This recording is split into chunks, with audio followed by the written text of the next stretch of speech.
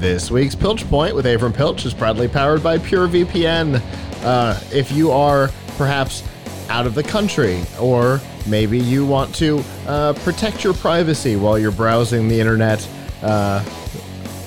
both of those can be enhanced with PureVPN. If you want to obfuscate your browsing, you use a VPN to hide from Facebook and Google, as well as your ISP, just so they're not snooping on what you're doing. If you're out of the country, maybe you want to watch the Parks and Rec reunion this week. And you can't with PureVPN. You can by saying that you're back in the US, and they've got some great deals running right now. And to find out what they are, and to find out more about the service and the 31-day money-back guarantee, you can go to pilchpoint.live/PureVPN.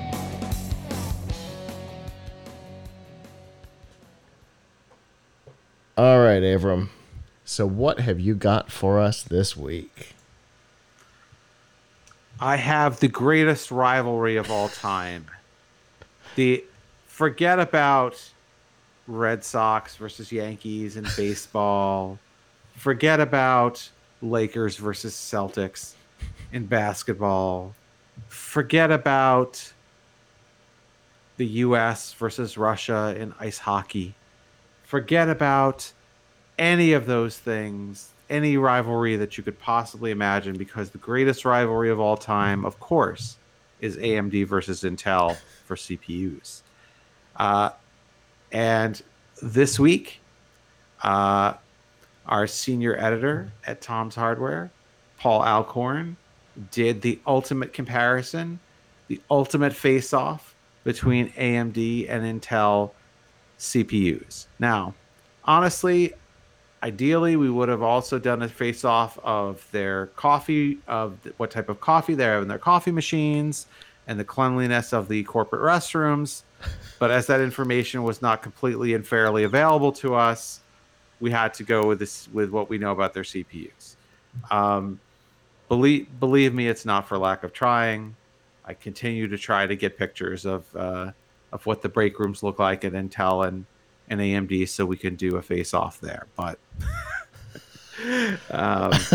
anyway, so perhaps a vending machine face-off. I mean, I don't know what kind of vending machines they have. Interestingly, you would think that these two companies are pretty evenly matched on processors, but there actually is a very clear winner for the moment. And that winner is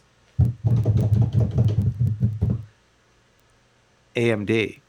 AMD won 7 out of 10 rounds in our face-off. Now, this does not mean that AMD is the only right choice for people. It really depends on what you want to do with your CPU. So here's why AMD wins more rounds and is the better choice for a lot of people. Firstly and foremostly, you get more for your money. AMD's Ryzen chips give you more cores and threads for the same or price or less than you would pay for a similar Intel chip. For example, if you were to, to get the top consumer chip, the top sort of mainstream consumer chip on Intel right now is a Core i9-9900K. That has 8 cores and 16 threads. The top chip, that's $499. For the same price, you get a Ryzen 9 3900X that has 12 cores and 24 threads. And for a measly $399, or actually $339, it can usually be had at retail. You can get a Ryzen 7 3800X with 8 cores and 16 threads. So that's like $160 less than the Core i9 for the same number of cores and threads. Now, cores and threads aren't everything. There's also cache and clock speed. And guess what? The AMD has more cache, has more L3 cache, which is another determinant of performance. The one area where Intel often comes out ahead is pure clock speed. A Core i9 900K can go up to 5 gigahertz, and the top rated speed, turbo speed for any AMD Ryzen chip is 4.7 gigahertz, and that's for the $740 Ryzen 9 3950X. So yes, you can get higher clock speeds with Intel, and Intel is much better for overclocking, in the sense that Intels can overclock to higher speeds, although you have to have an expensive motherboard and an expensive chip to overclock, whereas any AMD chip on almost any AMD motherboard is overclockable. There just isn't a lot of extra headroom to turn it up that much. You're already getting most of the possible speed out of the box. But the real key thing here is at every price point, you get more performance out of AMD for the money. But if you are a gamer and you're gaming, you might not care as much about cores and threads as you do about raw processor speed, raw clock speed. And in that case, Intel may be a little bit better. On the other hand, consider that if you get to a certain high enough resolution, maybe above 1080p in your games, you're going to really get to a point where the processor is not the bottleneck. It's the graphics card. So if you're really interested in gaming, should you spend that money on a faster Intel processor, or should you spend that money on an AMD processor and a better discrete graphics card? Probably the latter. Nevertheless, if money is no object, then Intel is a little bit better for gaming. Intel also has been a little bit quicker on the draw with drivers, but AMD gives you more for the money at every price point, with the possible exception that there are some AMD chips that don't have integrated graphics on the higher end, and there are Intel chips that do, like the 900K. Now, that is for the rare person who would actually buy a really expensive CPU and not buy a GPU at all, which seems like a strange combination, but I guess that person who really wants the most power possible for crunching Excel spreadsheets, that person might prefer Intel because you get integrated graphics on the high-end processors.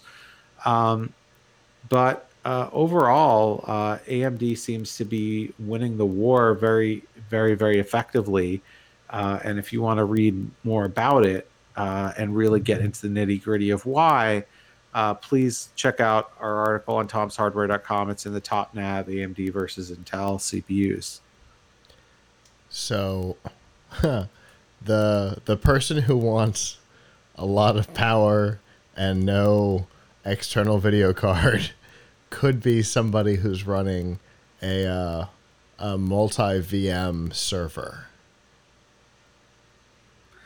That's true.